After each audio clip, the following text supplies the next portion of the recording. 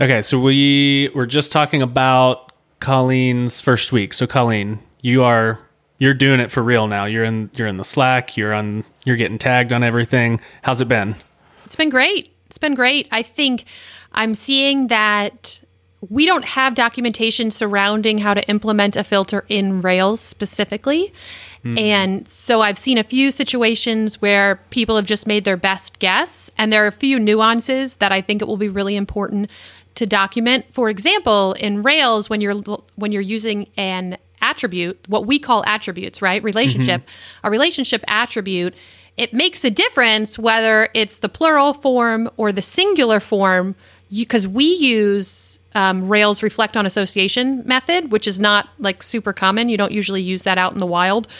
So it makes a difference. If you're coming to it from one side, like the belongs to side, it has to be one way. If you're coming to it from the other side, it has to be a different way. So stuff like that is great to see, because that stuff, one, it's great to be able to fix these problems for them really quickly.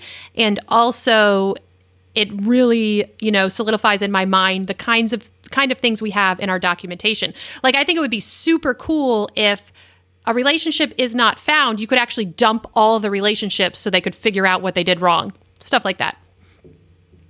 Oh, that's interesting. So can you give me an example of where, like, what they're doing and where they're going wrong? So are they calling it so let's say a company has many employees. Well, Does that one work? I can use one that actually exists. So you have contacts, and there are as many through course enrollments to courses. So you want your contacts that have a course with name awesome course. So when you actually put it in your attributes, it has to be courses plural dot whatever you're trying to filter on name, and that's the way their particular application is set up. But if that is not intuitively obvious to you, you could have put course.name, and then we throw an error. And then it's like, why the heck is there an error? I know there's a relationship between contacts and courses. So it's like just a tiny, it seems like an insignificant detail, but it could be incredibly frustrating to the developer if they don't realize that. So I don't know if it's the same way in Laravel. Is it? Yeah, I mean, so it's up to the developer what they name their relationships. You could name them foo bars in Laravel, and they're still the course model. But that's a great one, because that's the kind of stuff, that I think we want to be really worried about. Because if our whole spiel is we can worry about it more than you can, because this is our whole thing, then being able to have good errors around that, hey, you put course, but you do have one that is named courses. Did you mean courses? Right. Wouldn't that be awesome? That would be amazing. Yeah. So we can do that. So that's I don't have time to do that right now, but in the future, it'd be so great to be exactly like you said, here are all your relationship attributes, or you put this, did you meet this? Mm-hmm. So I think you buried the lead there. Are they implementing Hammerstone Refine on their own? Totally. Are they building filters? They are. Yeah. It's really cool. Tell us about that. That's incredible. It's good. I mean, right now it's basic filters. They're having me do these relationship filters, because the crux of this application, like many applications, is querying relationships, because that's where things get tricky. But yeah, they've implemented some basic filters, and it's pretty cool to see. And it's working? Yeah. Oh, so can I just tell you one thing I'm really excited about? You know when something should work, but you really want to see it in practice?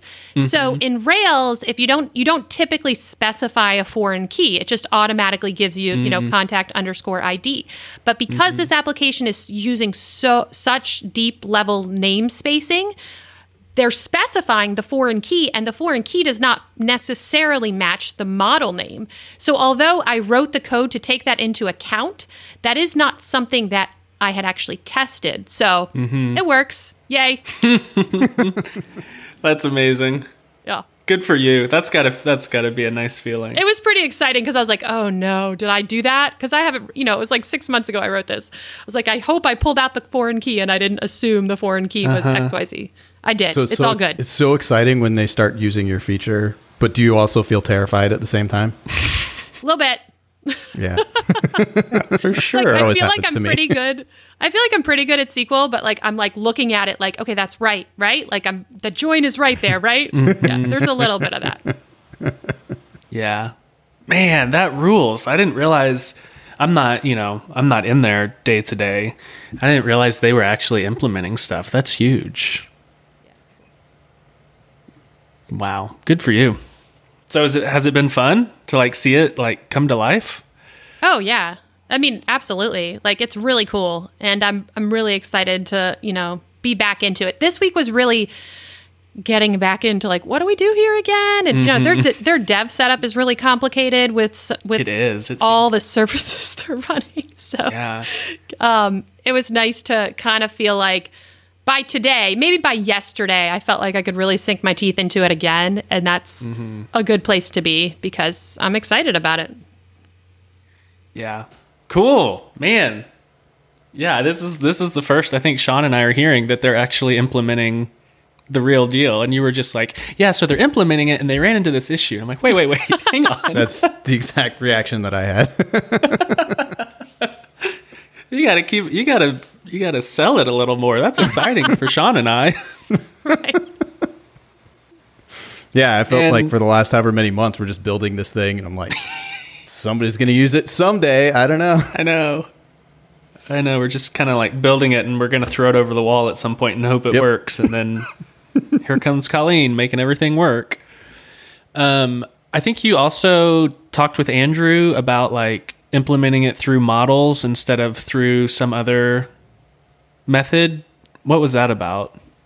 Oh, so they're using Postgres Timescale DB, and we had talked about maybe writing some kind of DSL interface, but what we decided to do for now, and this is not necessarily the long-term solution, this is we need this to work solution, the events model, like the events table in the Postgres DB, or no, they use MySQL, actually. I always use Postgres, so I just forgot. The events table in the MySQL DB is going to have all the foreign keys right on it. So all the relationships are going to be in the MySQL database. So for now, we don't have to worry about Timescale DB and like the format that dumps events in. They have some kind of adapter that's going to dump it into the events table. Great. Yeah. Which is it's good. Huge because that's how Refine is built. Like the whole premise is we sit on top of, whatever framework's active record implementation. So we don't have to go make up a new DSL at this point. We may in the future. We might eventually, which is fine, but I really like the idea of getting the implementation rock solid before we start doing that kind of stuff. Yeah. Then we can have something to compare it against. Like once we know the filters and the setup and everything works, then we can move it to either, Elasticsearch or whatever they eventually land on. That's great. Anything else I almost said the client's name. Anything else in client world? No, all's good. How's it feel to be back on the freelancer schedule? Contractor schedule. Yeah. I was just adjusting to the other schedule. I know. And now I'm back doing this. It's good. No complaints. Good. Yeah. Well, I have tons of complaints, but I don't want to air my grievances about my back right now. So, Sean, what's going on with you? I want to air my grievances about sleeping. Okay. You air your grievances, and then I'll air mine. So you go first. No, I've had trouble sleeping for like the last 7 years, which also, not so coincidentally, happens to be exactly as old as Isaac is. But it started then, and then it just never went away. And I've gotten slightly better over the years. Actually, it was initially a really bad, like full-blown insomnia problem for a couple of years. And then I was sleeping like fairly normally where I could at least count on a night of sleep to be like pretty consistent and like good enough. And I can like function mostly like a person. Some days I was a little tired, some days not. But I was sort of getting to the point where it was like, I'm really tired of that. Like I spent a lot of time and money and focus on my health, and it was sort of frustrating to be like, why do I do all that and I still just feel tired and drag my ass through the day like most days of the week. So I'm like, I gotta fix this sleep thing. Like, I didn't feel like I was an insomniac anymore, so I just sort of like stopped thinking about it. But still, my sleep quality was just terrible. So anyway, I finally went. I also during with my at my day job, like I work with elite military guys, and I was talking to one of them, and he was like, "Yeah, for some reason," I was telling him about my sleep stuff, and he was like, "For some reason, we have a higher incident of," we being those guys, not me, those guys have a higher incident of like sleep apnea stuff, like sleep breathing disorders. So he travels with a CPAP machine. No and way. He is not. Wow. Yeah, he's like super fit, like, you know, dude that you just would not expect that has this problem. But apparently, like half of them do. Wow. Yeah, so they started like kind of requiring them to go get these sleep tests, go to a sleep lab, and he's like, "You got to go do it." So I was like, enough things came together. I finally decided to just go get the sleep lab test, and then I also went to a couple ENTs. I went to a dentist too because there's some connection with like your jaw and stuff and breathing, and I have no problems breathing. Oh, great! Fantastic. Yeah, I know. I was like, it's all in your head.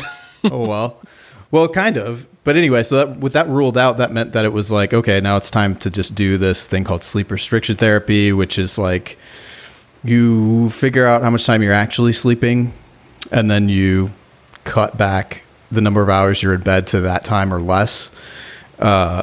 And that's what I'm in the middle of doing now.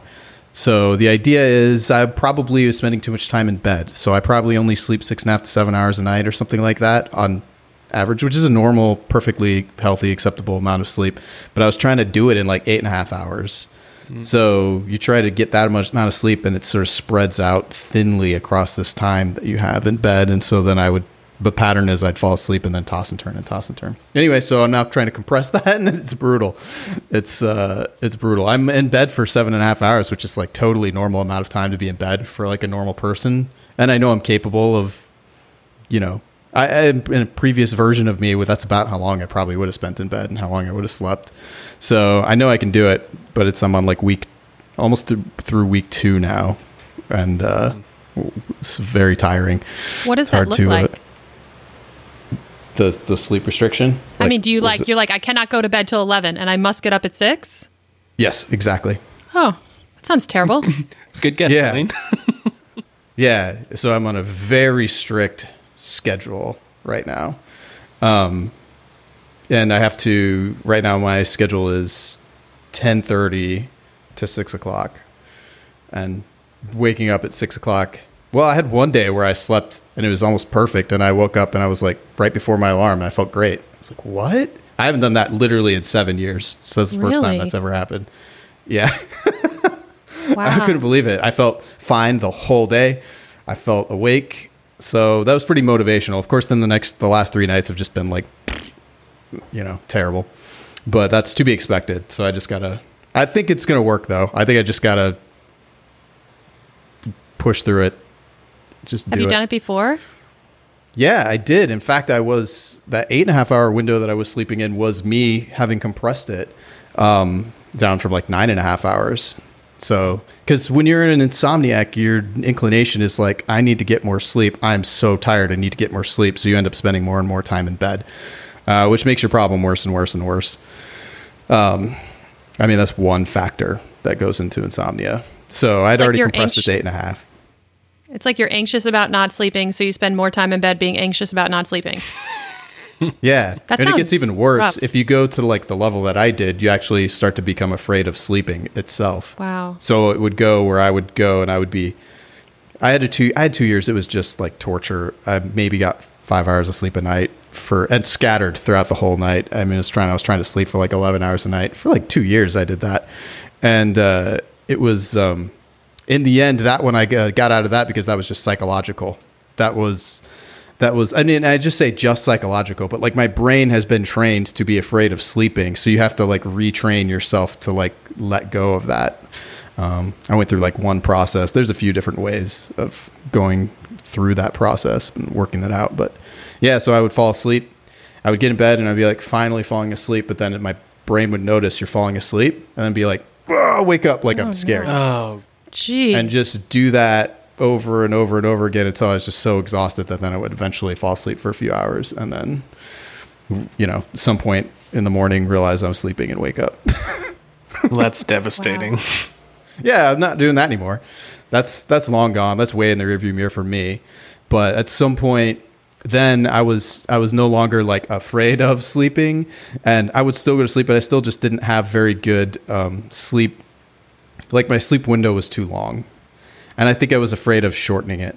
Yeah. And then once you have insomnia, you kind of have these like mental patterns forever. And so it's like a memory. So then, it's hard to then make yourself sleep less, because then you start feeling tired, which then triggers all of that trauma again, basically.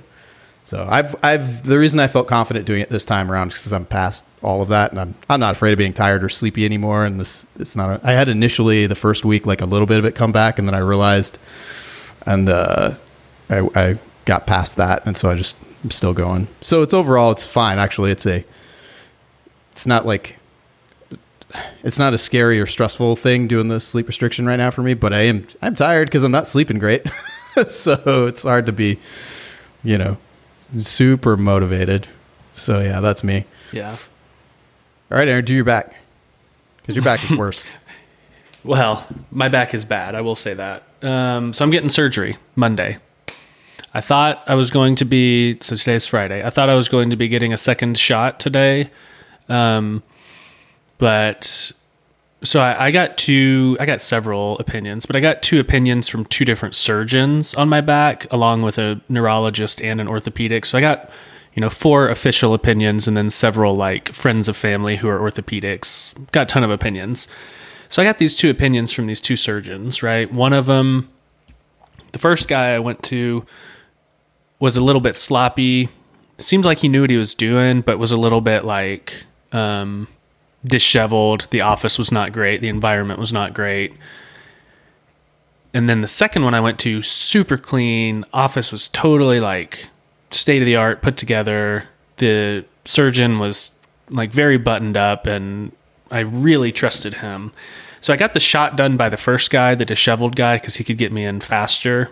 And I mean, he's, 55 and has a spine surgery practice. So he's not a dummy. And then I want the second guy to do the surgery just because his practice seems more put together, right?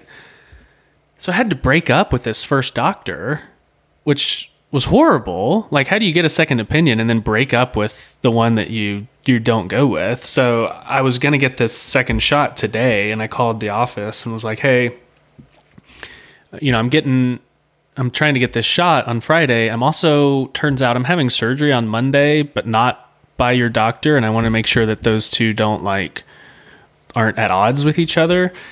And she was like, oh, you're having surgery not by Dr. what's his name? And I was like, yeah, I'm going with this other doctor.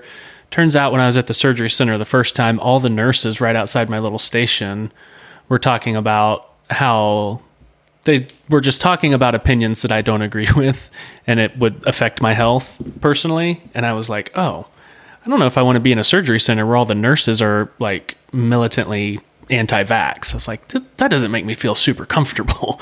Like if I'm going to be cut open and, so I told like the lady on the phone, hey, I'm going with this other doctor. I feel like their practice, I kind of like their practice a little better. And she put the doctor on the phone. Wow. She went and got the spine surgeon and was like, hey, why don't you talk to this nobody patient? And I was like, no, you gotta be kidding me. So he comes and gets on the phone, and I'm like, hey man, I'm really sorry. I'm literally breaking up with a spine surgeon who's has no business talking to a single patient. I'm like, I'm really sorry. I really liked you. I got a second opinion. The guy said exactly what you said. I trust you. Here's the deal. The people at your surgery practice made me feel a little bit uncomfortable, and that's all that it is. And I'm going to go with this other squad. And he was gracious, but it was the worst. I mean, I was just so uncomfortable. I thought I could get away with just talking to the scheduler and say I'm going with somebody else. But I'm to the point now where like, I can't walk. I'm laying in bed all day long. Like, if I'm not sitting in this chair, I'm sitting on a heating pad right now.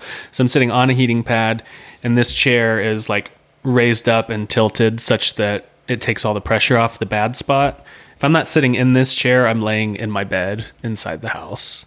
And it's brutal. It's gotten like depressing because we have, 2 children that are 3 months old that I want to be like picking up and hugging and playing with, and I can't. And so it's pretty dark. So Monday is the surgery. They say it's just going to be like 30 minutes. They're going to trim off 5% of the disc, and I'll wake up and be as happy as can be and walk out. So there's no recovery? No, that's same day. Whoa. Yeah. Wow. Go home the same day. Oh, I just assumed we were going to be sans Aaron for like 2 weeks. Yeah, me too. No, he was like, just don't jog or lift anything. I was like, bro, not a problem. But yeah, it's the same day. It's an outpatient, I guess. And so I show up at 5:30 in the morning, surgery's at 7, and I'll be home same day. That's wonderful. So don't jog or lift anything forever? No, just for like a couple weeks. Oh, okay. Yeah. But what prevents it from coming back? I don't know. So he's going to trim off the part that's impinging the nerve. So he's going to take off just a little bit. All the opinions have said the disc is never going to like suck back in to where it should be. I think the course of action from here is core stabilization, basically. Like, I've become pretty weak and my posture's pretty bad. And so I think I need to, at this point, focus on like strengthening my body. Because if I don't, then it gets weaker. When I was 25, it was like, hey, if I don't do anything, my body's still going to be awesome because I'm 25. And apparently at 32, that's different. So I'm going to be, once I can do stuff, I'm going to be really focusing on like core strength, flexibility, and posture, because I don't have any of those things. So yeah. So I am hoping that Monday I'm going to have a new lease on life, because it's pretty grim right now. All of a sudden, I'm like really, really hyper aware of how uncomfortable I am sitting in my chair right now. My back is like, maybe you should move, Sean. Yeah. So that's the back drama. Okay, there are other things we can talk about. I put a list in Slack, and I'll read out some potential ones. We can talk about Hammerstone's first acquisition.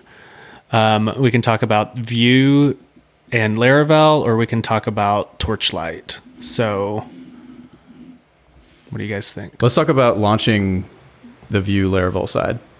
All right, let's do it. I throw it to you, Sean. Though I know probably people listening are like, what's this acquisition thing? We should probably we should definitely follow that one up. Okay. So I want to launch this thing. I want to launch this thing before the retreat. What do you think about that timeline? I love that. Retreat is October 9th, 10th? 9th. Columbus Day. 7th, 8th, 9th. Yeah, somewhere in there. Yeah. Oh, Columbus Day. Yeah.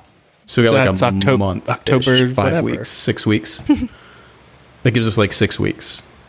It's doable. Yeah. 6 weeks. Okay. So Yeah, where are we at? Where are we at on the Vue side? I haven't. Where we're at is I haven't looked at it for like 2 months or something. So okay. I have no idea. I have to like remember what it is. Okay. That's where we're at. But I like vaguely what I remember is I had started adding in different.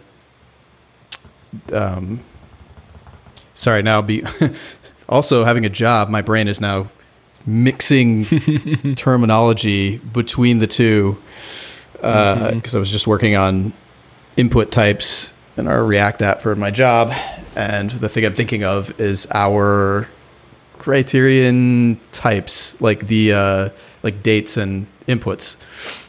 So I remember I was knocking out the rest of those, like dates and numbers. I don't know if you remember that, but I was knocking those out. And then the idea was, okay, let's just get it to work in builder mode. Cause remember it has like 2 modes. You can like, go on your own on the front end to build queries that are static and not dynamically built from our blueprint. And then, the other mode is like the builder mode where it's fed our configuration and our and a blueprint. So the idea was finish up the blueprint mode and then just launch it with that. And then I can do the extra work to make it more of like a full featured, useful front end library that we could Colleen open looks source. lost. Colleen, are you lost on the builder mode versus the that reminded mode? me that our client, it reminded me to ask you a question about that, because our client wants some links to render filters automatically, and it sounds like the builder mode. That sounds like what I need. Yeah. Right? Is that what you're talking about? Like a static blueprint builder? Static blueprint builder is the opposite. Yes, the builder mode is what we already have, but like a static. Yeah, blueprint, I need a static filter. way to do it. Yeah, that's what I'm building for the Vue thing. See, Aaron, I told you people would want that. No, you're right. Told you. I told you. Yeah, and I totally agree. So, yeah, we don't have that with Hotwire. I don't know. We'll have to talk about that, Colleen. I can help you. We can come up with some ideas. Okay. Yeah, let's think that through. That makes so much sense that they would want that. I kind of annoyed that they're thinking of it now already. For them, we might build a blueprint on the back end and send it down. Like, when you hit the controller or whatever, you have your blueprint template built, and we send that down, because that's going to be impossible to do with Hotwire otherwise. Exactly. And it could be, it's awkward though, because what you really want is just to give your front end guy, like, they could just write the filter and then it maps to your query on the back end. That's what you want. But they're going to have to work with our blueprint data instead. So they'll have to like build that up manually and then send that down. That'll be the like short-term solution. Long-term would be, I think, because they got React in the stack, we can give them components that will, and in fact, the way I'm building it with Vue is they're renderless components, and we'll do the same thing in React. I'll just give them some hooks that they can work with, so they can like build their own little pieces, figure out how they're going to make sure that they're rendering the same thing in the Hotwire thing and the React thing, and then they can do it. But that's down the road. Otherwise, I don't know what we'll do for them. I'll have to think about it. But yeah, so Aaron, that's where I'm thinking with the launch is like basically it's just waiting on me for the technical side, and there's not much work. I don't know how much I need to look at it.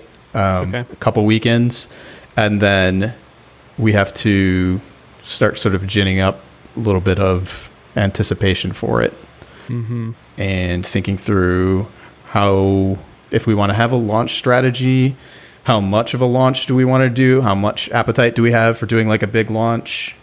Or do we want to sort of soft launch and then plan a bigger launch later? Because we could do, we can launch. Sean, when you say big launch, what do you mean by that? Is that like a product hunt deal? What does that mean? No, well, I mean, that could be part of it, but like, the question that you're answering with the big launch is, how do I build anticipation for the product? Okay. And so like all of the ways that you could go about doing that. So for us, it's going to look a little different. We don't have much of an email list. We have, but like in the past, when I've launched products, I have an email list, and that's a big part of my strategy, is building a sequence of emails that let people know it's coming, that are starting to like talk about the things that they're going to care about the most with the product, to start building the hype train, as they say in the YouTube gamer sphere or whatever. It's like, let's get the hype going. So it's basically that. And there's lots of different ways to do it. And then there's also like, we could try to like make it look like we're everywhere all at once. All of a sudden, we're just like in all these different places, right? So the way you do something like that is you try to like schedule a podcast tour all at the same time. You'd figure out where you want to run ads and sponsorships. You figure out content. So you get some content lined up and you get it ready to post in like different sites that are everywhere. I mean, you can do all these things, and you sort of schedule it so it all happens at once, in addition to your launch, in addition to you're trying to like coordinate with other influencers in your area to like say that, hey, this is launching today, etc. Right? So there's like all these things you can do, different forms. I'm like gesturing with my hands. Like there's different sizes of this that you can pick, but the launch is basically build anticipation. So, unless Colleen, did you have anything to follow up on that? So I think some of that, if not a lot of that, is going to come down on me, because it is the Laravel ecosystem. And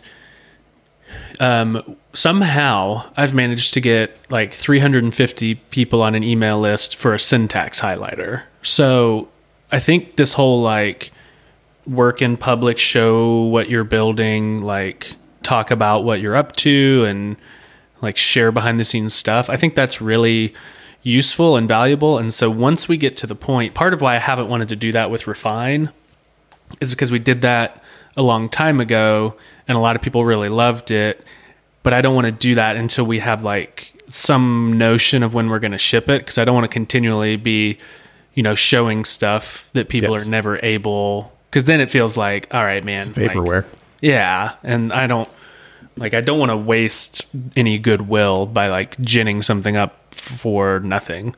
So if you think we're at the point where it's like, all right, it's August 27th today, we're shooting for October 9th or whatever, that's a month. Like, that's a month and 2 or 3 weeks. I can start showing more of that publicly. Like our docs are still not linked from the homepage, and I can start linking to those and talking about it and showing behind the scenes how it works, and put up a email capture, which we don't currently have for Refine. We only have for Torchlight. So I can start doing that, and I mean, maybe it gets to 100, but that's better than 0, and that's at least something. People are aware of it, because every time. Sometimes I'll tweet about Torchlight and they're like, hey man, where's Refine? I'm ready to start using it. I'll be your first customer. I'm ready to pay. Literally, I've had DMs that are like, I'm ready to pay you to get this implemented in Laravel. So I've heard you talk about your Rails client on the podcast. If you want like us to pay you to help get this implemented in Laravel, we can do that. It's like, oh gosh, people really want this. At least some people really want it. Yeah, it's brutal to like have to split our time the way we have. Yeah. It's so challenging. Yeah. But I think we're in a good spot, because I think you're mostly out of client land. Yeah. Yeah. I'm not going to think about it unless Colleen needs my help. So I'm devoting no brain cycles to that, which is awesome. Okay. So if you can turn the cannons back towards Vue, then I can start working on, there are a few minor pieces left over on the Laravel side that I've just not really done anything with because it hasn't been necessary. So if you can get the Vue stuff done, then we can, right? You and I can like get the integration part. Like we can get a sandbox where we can play with both of them at the same time, which is of course vitally important. Then at that point, you and I can both kind of start tweeting about, hey, here's a screenshot, here's a animated GIF, like look how easy this is, that kind of stuff. Okay, so to that end, then I was looking at my calendar while we were talking, and there's only like 5 weekends. So because I'm 5 days a week now, basically I have my weekends, and I would say I have nights. Forgot. But nights are at the moment with the sleep restriction therapy, a little bit extra challenging. So not probably a great idea to have me doing work that matters for people while I'm sleep deprived. So, but that's not going to last forever, but I'm just still looking at it. And it's like, only got 5 weekends. Also randomly, I'm going pheasant hunting for one of those weekends. So very randomly, cause I don't know anything about hunting. But you know a ton about pheasants, so you're going to be fine. Yeah. Are you coming to see me, Sean? Where are you going to come out here?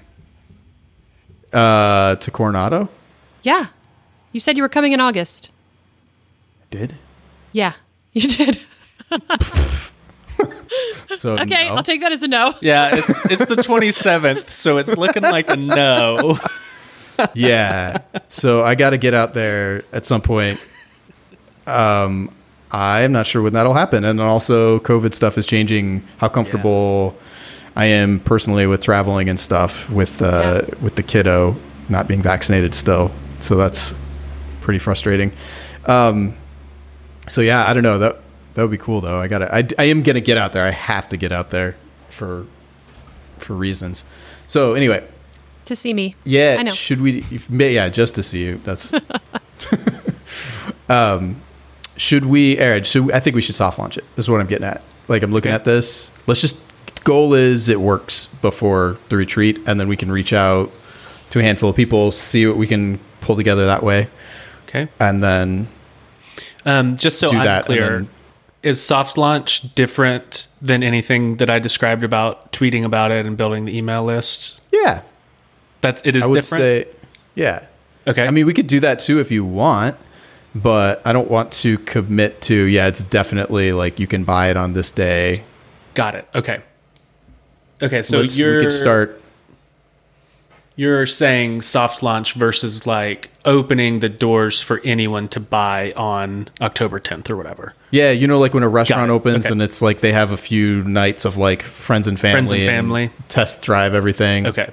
Yeah, exactly. Let's go Okay, for that before retreat. Okay. So if I agree, if it's okay with y'all, I think I would still like to, once we have it integrated and I can show, because right now it's hard to just show the back end because it's Right. like, what does this do? And if I can show both at once, I would like to start like building up anticipation, even if on the 10th or whatever, we let friends and family in, at least we're still building the list as we go. Yes, definitely. Okay. Okay. Absolutely. So, go ahead. Yeah, go ahead, Colleen. A friend who listens closely, actually an internet person who listens closely to my podcast, and coincidentally now starts listening to yours, he was like, this is just like how they started Tuple. Anyway, just thought I'd share that with you guys. Oh, really? He was like, it's literally Yeah. the exact same thing. Ben took a job, then he like left the job because he had this opportunity to build Tuple and people were going to fund it. And I was like, oh, that's exciting. So, Well, that's good. I would love to follow that route. So thank you for that generous comparison, internet person. Okay. So Sean, you said soft launch and then I interrupted you. So keep going. Soft launch. Yeah, soft launch, and then we could talk about that more. Something that I do want to bring up is I want to then at that point consider hiring a Vue developer, Okay. like a contractor. Okay. Yeah. Pulling up, we can decide some budget, and then I want to start getting somebody up to speed to do that, because then I'm starting to feel like I got to be around. We could hire somebody mid-level. Like we don't necessarily need to have somebody really experienced, because I can guide them and help them, make choices. But then I feel like what's the most valuable thing I could be doing? And I think it's like these marketing related things that nobody's paying attention to right now, which will be the big long-term growth for us. That's what I'm thinking. I'm going to bring it up today, and we can have this conversation over the following weeks. There's no rush on this, and I'm not married to doing that. Yeah. First pass, that seems reasonable to me. Okay. We'll talk about it more, but Colleen, what do you think? Yeah, that's fine. All right, cool. Well, we'll talk through what that looks like then. And Okay. as we So get there. if we're thinking of having this done in the next three-ish weeks, right, with Sean devoting his weekends, have you guys talked about pricing yet? yeah, Well, hang on. 3-ish? Is that right? I don't know. it's 4, 5. 5. But Oh, gosh. it's like The 5 next- weeks. a but in handful. It's between not there. very much time, which is going to be stressful Minus for you, specify. Sean. Five is more than 3. Yeah, I guess it's 5. Yeah, and also that's why I wanted a soft launch, man, because I got to coordinate with Beth, because I'll have to be like, hey, I'm going to disappear this weekend. Or, Right. Yeah, spouses love that. Yeah, They do, I got to figure that definitely. They out. love that. Yeah. So have you guys set a price? Have we talked about that? Yeah. We've talked about that extensively. There's a Okay. lost episode where Sean and I talked about that for an hour and a half or more. Okay. So We can talk about it We later have or talked about offline. Okay. no, we can talk about it now. No, we could talk about it. Yeah. Okay, because I was just re-listening to Michelle's episode on pricing, so it's on my mind. So what do you Okay. think? What's on your mind? I don't want to tip my hand. What's on your mind? What's on my mind is the price you had told me like 2 years ago is way too low. This was What probably was it? 2 And years that- ago. It was And that $500. price was Oh, yeah, no, that's Way we're too low. moved Right. on. Okay, yeah. But we're still probably too low then, based on the way you're saying this. We're Yes. thinking like $1,000 a year. $1,000 a year? Mm-hmm. Okay, and how did you come to that? Is that just a... I just Just picked made it it out up? of the air. Yeah. Okay. No, so I mean- based on value,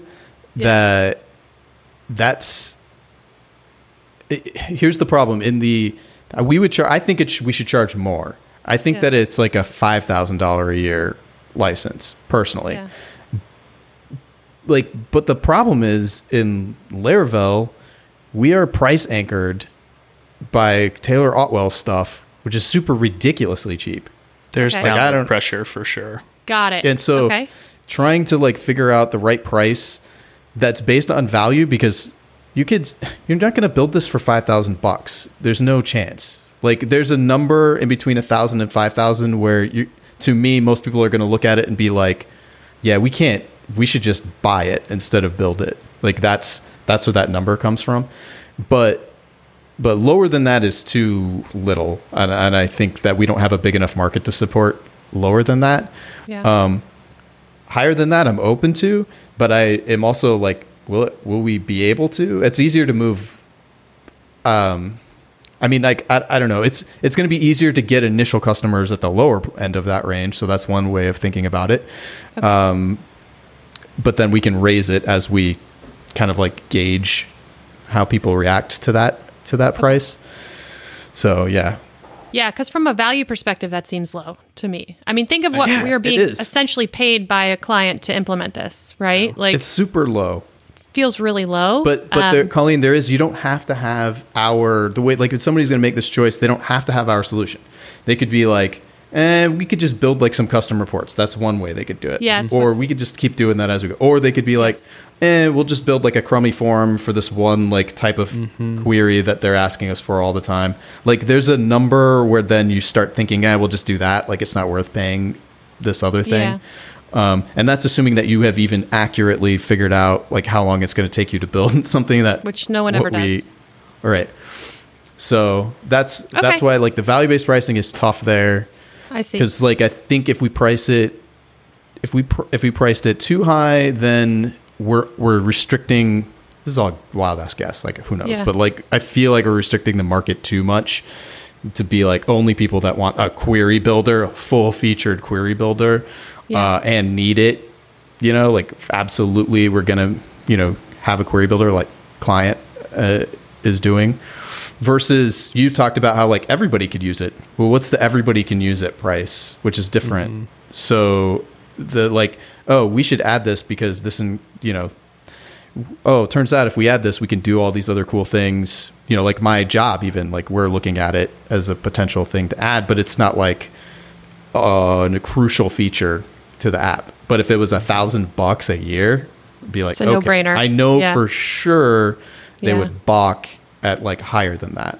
Like, there's a range, but if it was $5,000 a year, it would be like, we don't need that. Yeah, we can just build it into this one controller in the one place that we use it with the 8 known criteria that we need, versus buying a query builder. So, but then it's like maybe, $1,000 a year. Like, we pay for other stuff that's $1,000 a year, no problem. Like, yeah. Well, maybe that's the answer. Is we start there and kind of we can gauge as we go. Yeah, but I totally agree with you. Less than that is definitely wrong. Like, yeah. I think 500 is crazy. I think 1,000 is like not objectively crazy, but close in terms of being too low. Too low. Like, and I think that'll change. I think once we establish some credibility, we'll be comfortable augmenting that price up. Yeah. I think once, like, because Colleen, I don't know how much, like 2 years ago, you would have said, 500's insane. But now that you have done it, you're like, 500 is insane. Yeah. And I think the more people that we have out there that are like, no, like, just pay the 2,500 for it. Yeah, exactly. We'll feel better about it, versus trying to tell people like, no, I promise you, even at 2,500, it's cheap. So I think I'm with y'all. I don't feel bad about charging 1,000 in the way I would feel bad about charging 500, but I don't think that's where we'll live forever. No. Okay. That seems reasonable.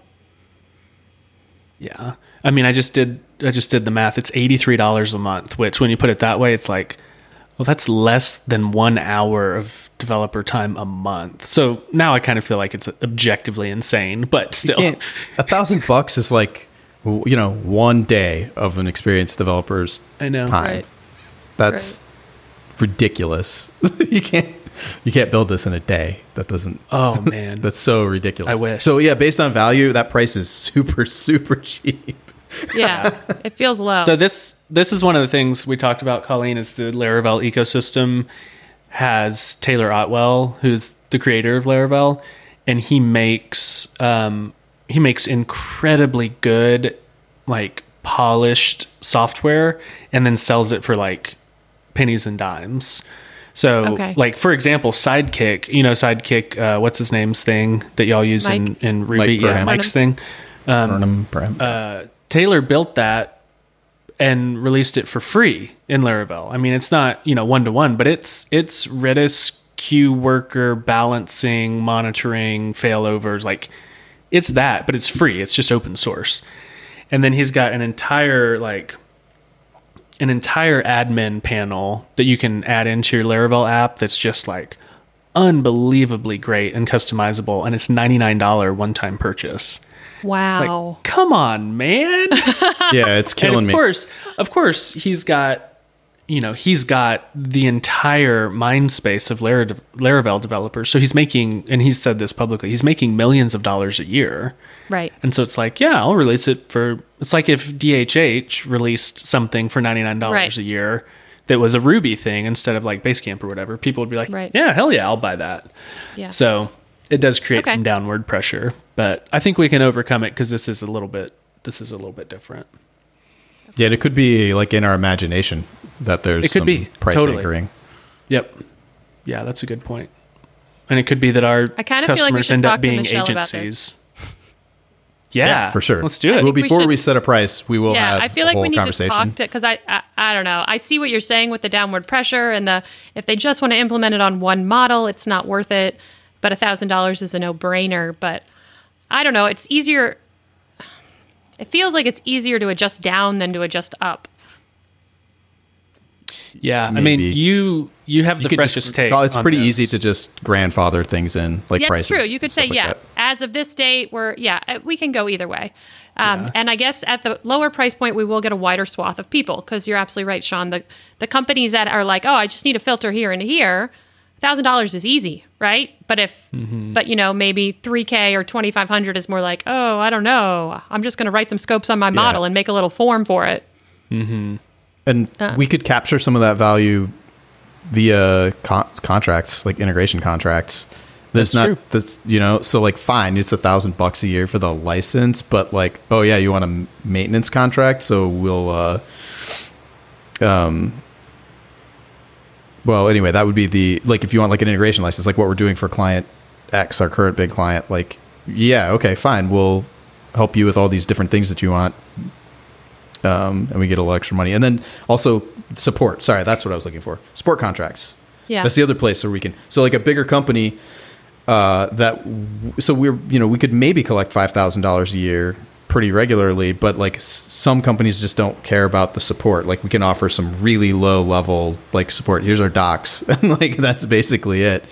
For free. But then, you want actual support, like you want to talk to us in Slack or email or whatever, then that's an extra $1,500 a year, and then of course there's big integration contracts possibilities. Okay, cool. I don't know, but so that's the other can of worms, which is like, do we charge up front? Do we charge, or let people just trial it for free, or do we have like a charge up front and then do like a 30-day or 60-day like trial period guarantee? Yeah, I think you have to charge them up front, because the setup, the thing about this product is the integration effort is not zero, right? Yes, so agreed. That's my first instinct, is to say you charge them up front. Or do you handle that with support contracts? What do you mean? So I the example that I gave with Aaron, because I'm on the other side where it should just be free until you actually are going to use it. Okay. And Aaron and I have talked about this, like I'm totally good going with like charge up front. I don't think it's a mistake to do that. That's absolutely fine. But the reason that I'm more like, we should just let them use it, is because when you're making this like build versus buy choice, if you're at a bigger company, in bigger, and even not even necessarily a bigger company, even smaller companies like my company now, we recently did this whole decision with HighCharts, which is like another like component library, kind of similar business model to what we're going to have. And it took us like a year to decide we're going to use it. But the whole time we had HighCharts installed as a package. But it was just like, cause like we're like, yeah, okay, we're going to prioritize this work and it's going to need a charting library. And then it was like, we have to do something else right now. So forget about it for 3 months and then come back to it. And we're like, okay, let's build out a couple things with HighCharts, as like examples for us on our little back end, like a demo board thing that we have, and see if we like it. And then be like, okay, cool, we like it. Let's investigate pricing. And then, we got other stuff coming up. So, get back to that. So anyway, it was just like, it took a while, like for us to like mess around with it to make sure that it was what we wanted, like, and it was also spread out over a long amount of time. I feel like that's really normal. I've done that on a lot of other places too. There's just one example. And then the way HighCharts does it is it's free until you start using it, which was great for us. It was perfect. And then they have support contracts and they have licenses. So if you buy a license, you don't get any support at all. If you have to buy the support contract to actually go get support. And that worked fine for us. So we're like bought a license and bought a little support contract as well.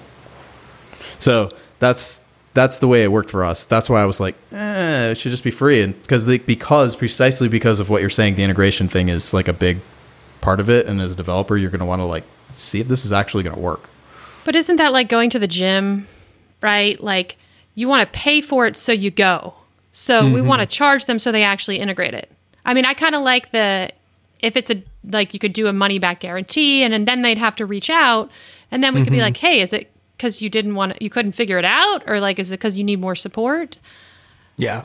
Do you remember how much like a HighCharts, I'm not familiar with them. How much are they? It was similar to our pricing. I mean, that's one reason why our pricing is what it is, because we kind of lean on that a little, but it was like $1,500 a year for support. And it was like a certain level of support. And how did they know when you were actually using it in production? They don't. They don't, right. Okay. We could totally cheat. Okay. It's just some things to think about. Yeah. Yeah. I mean, I think the big risk for somebody that's going to buy this is the integration risk. And I feel like, I don't know, like some companies might be willing to just pay $1,000 to like, okay, let's go give this a try. And $1,000 is again, that right number that lets them do that. Like, cause it's not for most companies, $1,000 is not, shouldn't have to think about it. Not a big deal. Yeah. But like, and so then you could just buy it and then you could try it. And then, you could be like, hey, this didn't work out. And we just give them their money back, or most likely they just forget about it and don't renew. Right. So that's fine. And so then that charging that license fee helps us to justify whatever like support questions that they're going to have, which is Aaron's big concern, is like, they're going to have a ton of questions like while they're setting this up. So charging $1,000 helps us. And like you have to, in order to actually download it, that helps us justify spending time on when they come in. But I'm like, why don't we just ignore them until they pay, and then they got to pay a support contract, and then that's what justifies us helping them. Like that seems to be okay to me too. And then the crux of this responsibility is going to fall on Aaron in the early days, right? Well, and you too, because there'll be front end questions. But yeah, so I mean, there will be a lot. I think you're right. I think we're going to have a lot of questions in the beginning. Yeah, right. And in the beginning, it's different. You kind of want those questions. Right. Exactly. You want the high touch experience, right? Like we want to provide that high touch experience, and it gives us fodder for all the dev real thingies. DX, yeah, whatever they call it these days. Like how to use my software videos. Exactly. We'll be making. This is basically the conversation Sean and I had a long time ago, and so it's interesting to hear your input on it. And that's kind of that was my, like, he accurately represented my position. Was I'm worried about making it free until you're ready to use. Obviously the ethical thing is like, well, I mean, most people would pay, some people wouldn't, whatever, people can steal it regardless. But the thing about like, if it's free, everyone's going to download it, and then we can say that we'll ignore support, but like, that doesn't feel great to me, to like people DM me about it on Twitter and then I ignore them. where they send me an email and then I ignore them. And that's kind of like, that was where some of the tension was like, no, just make them pay. And I was like, well, if our whole deal is like, we make these really high quality components, I'm going to want to know what the sticky wickets are and be able to fix them and make it better. And I don't want 1,000 people DMing me. I want people who have paid $1,000. So that's kind of the whole conversation we had last time. I think there's a compromise. Like, I was thinking about it because my main thing is like, okay, it's hard there's a lot of integration risk with this. It's hard to know that, yeah, this is definitely going to work with us and our data mall and the way we're doing it. Like, we have seen this with our client that we have. I know that's going to be the same everywhere. So, well, with there'll be plenty of places where they're just using like straight up vanilla Laravel or Rails and not many choices otherwise, and it'll be not that crazy, but still people all want to know. So my thing is like, I don't want to leave on the table bigger clients and customers that could potentially be worth a lot more to us down the road. I want to make sure that they can have like a touch point with us before they pay. So something like schedule an appointment with us for like 15-minute. We could just have a book an appointment thing for like 15-minute demo.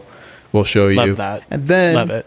And if I guess if our customers are listening to this, then, if you talk to us and we're like, yeah, you could have it for free for a bit so you can try it out, like that'd be a way that we could do that for people.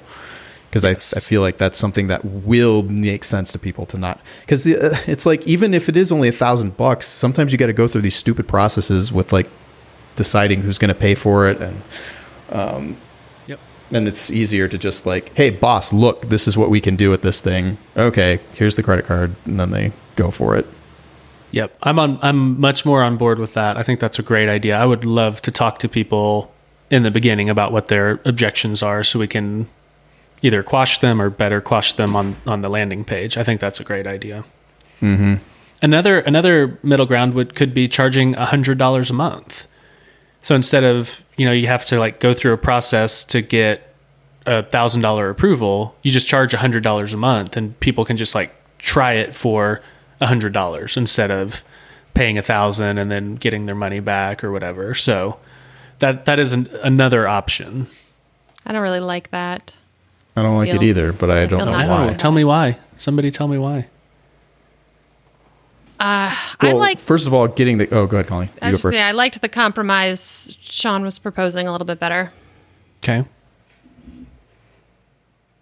Oh, is that it? Getting the money up front. Getting the money up front is way more valuable. This is super valuable to us in the beginning here. That's true. Just for our own cash flow reasons. Yeah. Yeah. I mean, okay, we can obviously talk more about this. We have 5 weeks, right? But there's tons of things we could do. But I feel like getting paid up front is the way to go. We can have the high touch onboarding or the I think I'm interested onboarding kind of thing that Sean came up with. And if someone is like, hey, this is cool, I don't know if it's going to work, we can be like, yes, for you, you can have it for free. And we'll check back in with you in 2 weeks. So the people who need high touch can get high touch. But I really feel like we should get paid up front for this thing, especially since it's a piece of software and we don't really have a way to control access in your more traditional, in your more traditional ways. Okay, that's fine. I'm on board with that. So we'll do, and Colleen, one of the things we had talked about is this may change when we launch into Rails. And so, I feel like we should charge way more. Yeah, I mean, probably. Like Rails ecosystem is not, doesn't sound like it is quite the same. Pressure. Yeah. I mean, so one of the things Sean and I talked about was like areas of responsibility, and part of my deal with this is launching it into the Laravel community. I feel personally like responsible. And so that may change when we launch it into Rails. I'm going to have opinions, but they're going to count for less because I'm not in that community. So that's going to be more up to you and also Sean, because he's a part of that. But I'll have opinions, but like they will be weighted, 0.3 instead of 1.0. So yeah, it'll be a little bit different. We'll have a lot of data too. I mean, we're still, a ways away from that. So we'll have a lot of data based on what we've seen with the Laravel launch, I think, which can inform some of our decisions. But, you can always change your decision. Like none of this is set in stone, as we've discussed. You can always decide we'll just make the best choice with the information we have. And if we need to change it, we will. Yeah, I think so. I also, last thing on this, I like charging upfront because we're going to have the most developer integration issues in the beginning, right? Because once people find them, they will become fewer and fewer as we fix them. And if we get to a point where we fixed the egregious ones and then decide, okay, let's go, free to try, then we're not hit with a wave of support because we've spent 6 months fixing our early customers' issues. Whereas if we were to go free to try from the beginning, we're going to have a huge number of people trying it multiplied by a huge number of outstanding sharp corners. And that's just going to be a huge support load. So does that make sense? You look quizzical. Yeah, nope, not quizzical. That makes perfect sense. Okay. So yes, we've thought about pricing. Good. $1,000. Yeah, we'll see. Okay, anything else on pricing, or do we want to finish with the Hammerstone acquisition? Oh yeah, tell about the Hammerstone acquisition. So I'll put it in air quotes, bought a company for $600 US. So you tell me if we actually bought a company. So all this stuff that I've been working on with Torchlight, which, by the way, has exceeded my wildest expectations. It's going amazing, and I'm thrilled to death about it.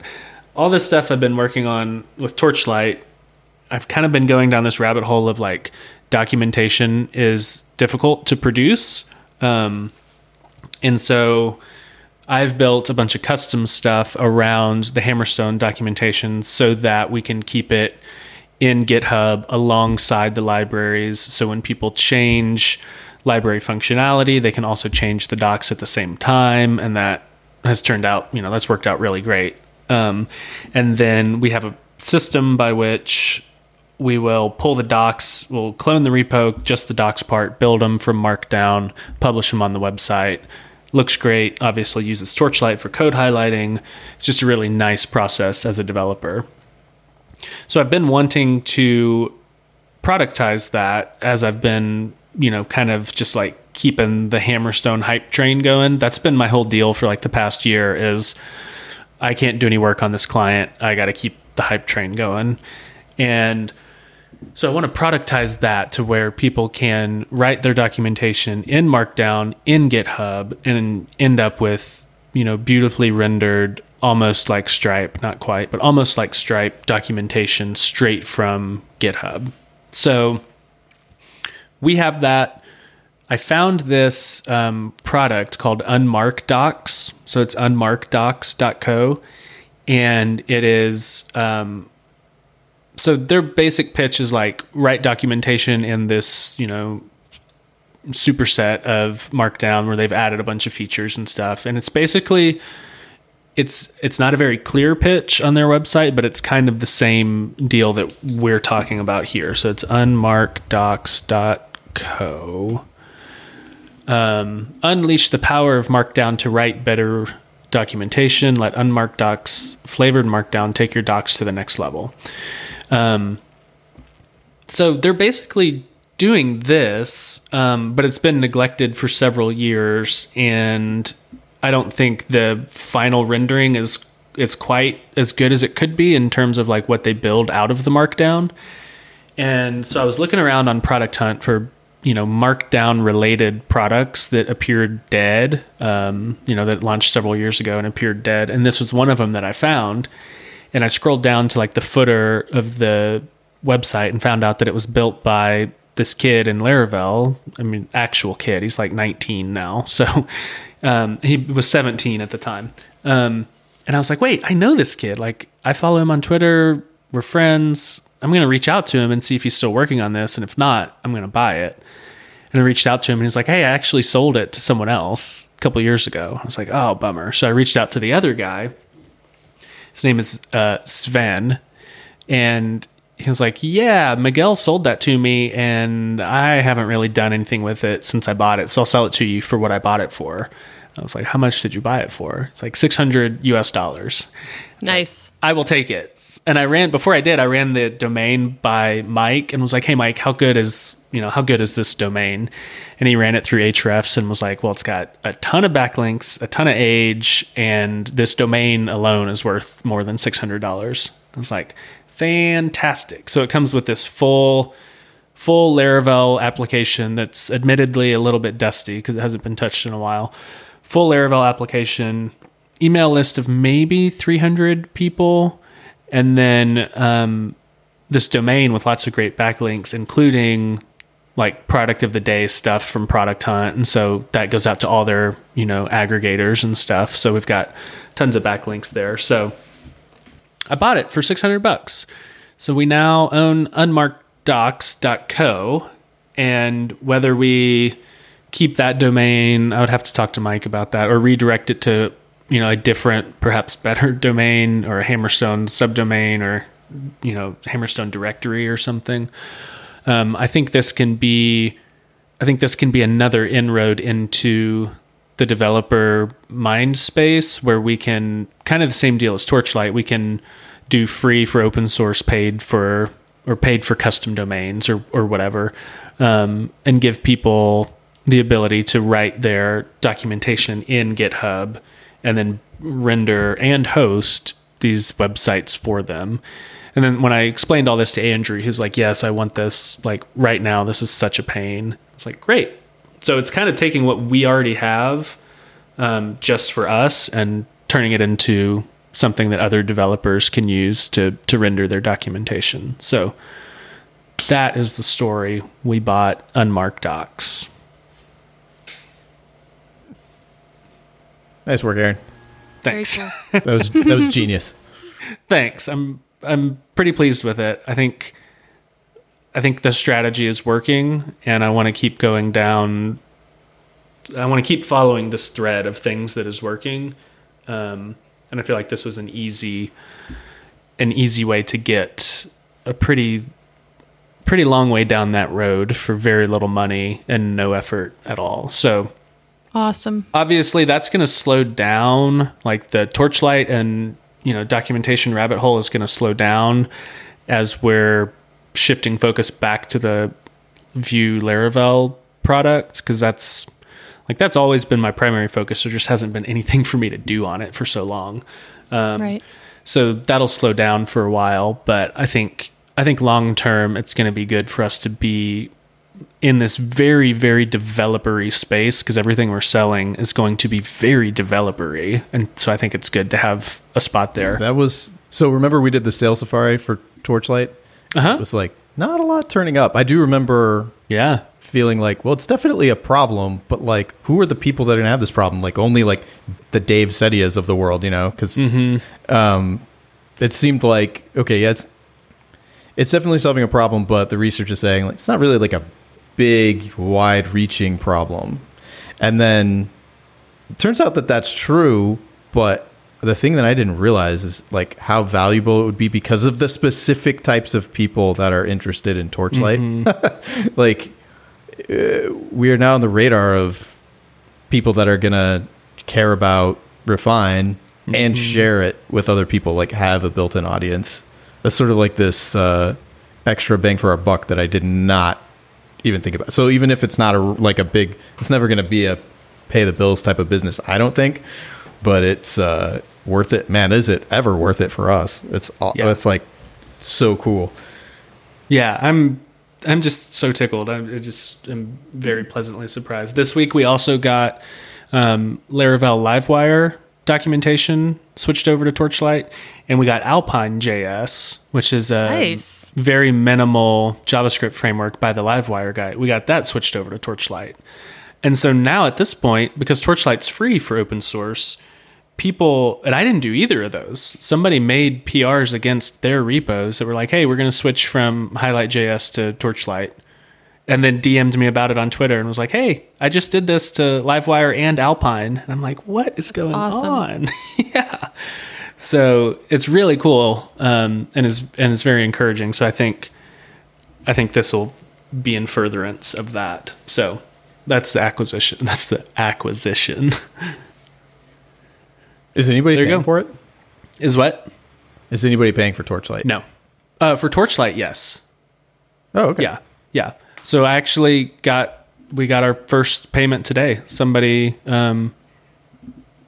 card went through today.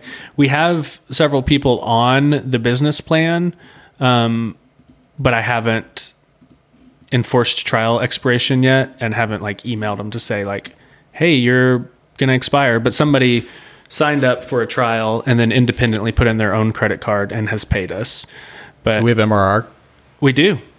What is it? Hammerstone has $14 MRR. Sweet. Let's all quit our jobs. Yeah. I'm going to move to California. Dude, Yeah, everything no. is better in California. I'm And just letting you know.